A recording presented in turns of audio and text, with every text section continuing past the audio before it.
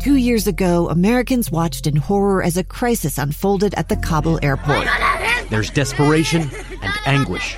More than 80,000 Afghans have since arrived in America, but this story is still unfolding. I'm Andrea Smartin. In my new podcast, Stranger Becomes Neighbor, we'll find out what happens to these new arrivals in our communities. Who would help our newest neighbors? Follow us at kslpodcast.com, Apple Podcasts, or anywhere else you listen. You are listening to KSL News Radio. This is Live Mike, and I'm Jason Perry with the Hinckley Institute of Politics, joined with my co-host. I'm Morgan Lyon Cotti. So glad to have you here, Morgan. I want to talk for a moment, if we can, about this issue that we've been hearing about over the last year or so when it comes to the University of Utah, but other campuses as well, and that's about campus safety and what's been happening at campuses across the state to make it more safe for people who are at school here and the people that come here. And so happy to be able to welcome our next guest here, who's in a new position at the University of Utah.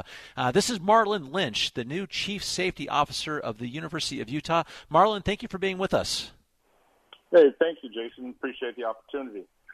Well, we're so glad to have you here because you've had a huge impact already on the University of Utah, but also more broader than that throughout the entire state. Maybe give us a little bit about your background and about this new role that was created for you with this really, truly amazing experience that you have bringing to it. Sure. My background is both actually, so been in public safety for about 27 years now. Started out as a municipal police officer, did that for about 5, and the remaining time has been in higher ed in both public and private institutions, primarily in metropolitan areas for universities that have a traditional academic campus as well as health systems.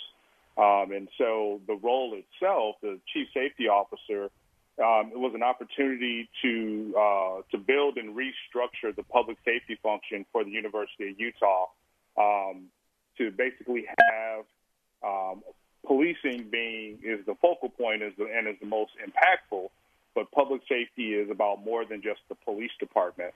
In our organization, we have U Health Security, which has a staff of over 100 or so.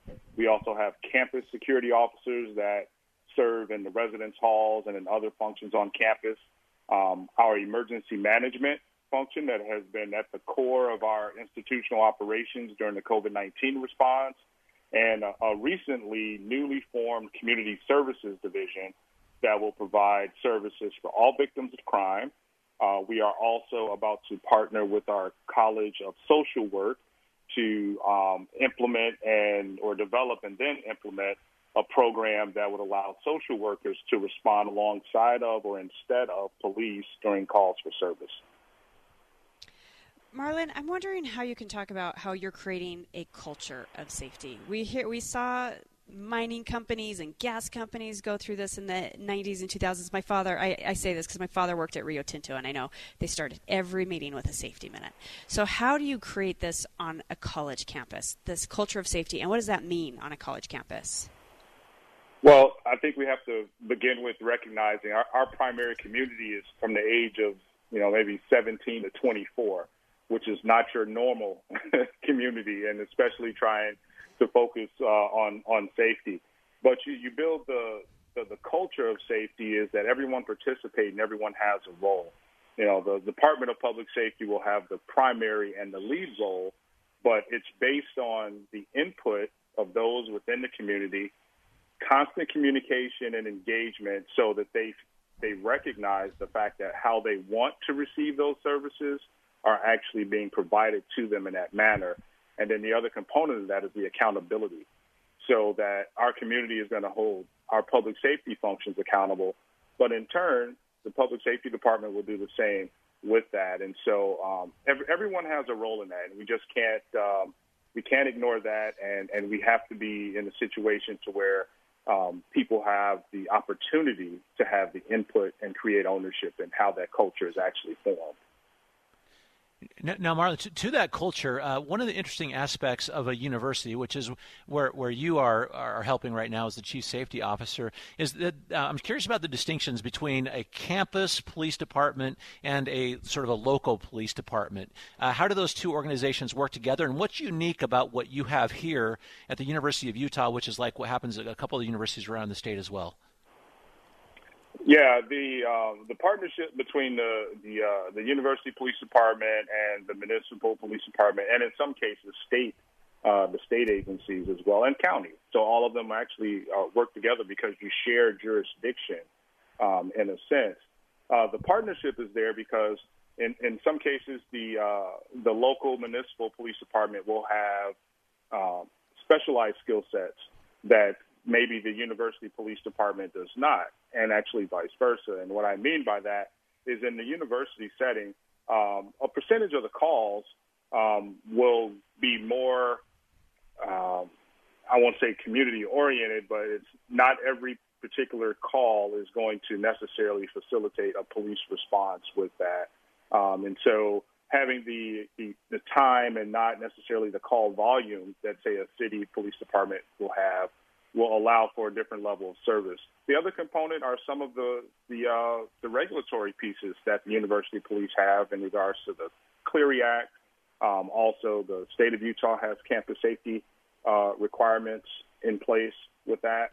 And I mentioned earlier that the type of community is different as well.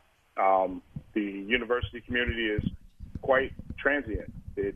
Every 4 years or so every year you get a new population that comes in, but it really turns over every 4 years with it. And so that component, that interaction of educating the community on how to be part of the university setting is continuous in that sense. And so, but the collaboration that needs to exist between the university police department and the local municipality or the state agency that they work with is extremely important for the information sharing components, assisting as well. For example, we have our pending vice presidential debate coming in the fall, and we'll have a unified command that will include Salt Lake City PD, the state of Utah Department of Public Safety, and some other Salt Lake Fire as well.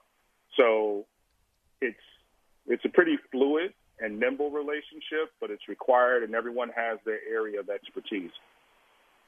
That's for sure. What kind of training are you giving to people on campus, both the law enforcement officers, but like to the students and the faculty and the staff about safety?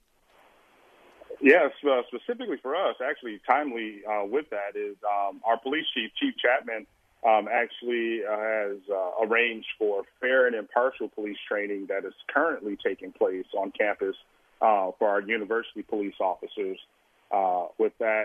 And I believe within the next 3 to 4 weeks, they will have a level of de-escalation training as well. As far as members of our community, we will participate in the orientation process as our students return to campus with that, and that will be crime prevention programming that will take place. There will also be some health sort of safe health and environmental health training that will be put in place as well. And also in regards to educating our students in regards to what services and what resources are available to them for their assistance both on and off campus.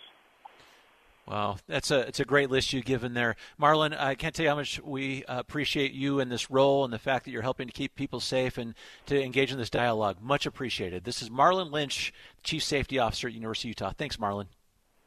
Thank you, Jason. All right, stay tuned. One last legislative issue that's going to dominate some headlines. Stay with us.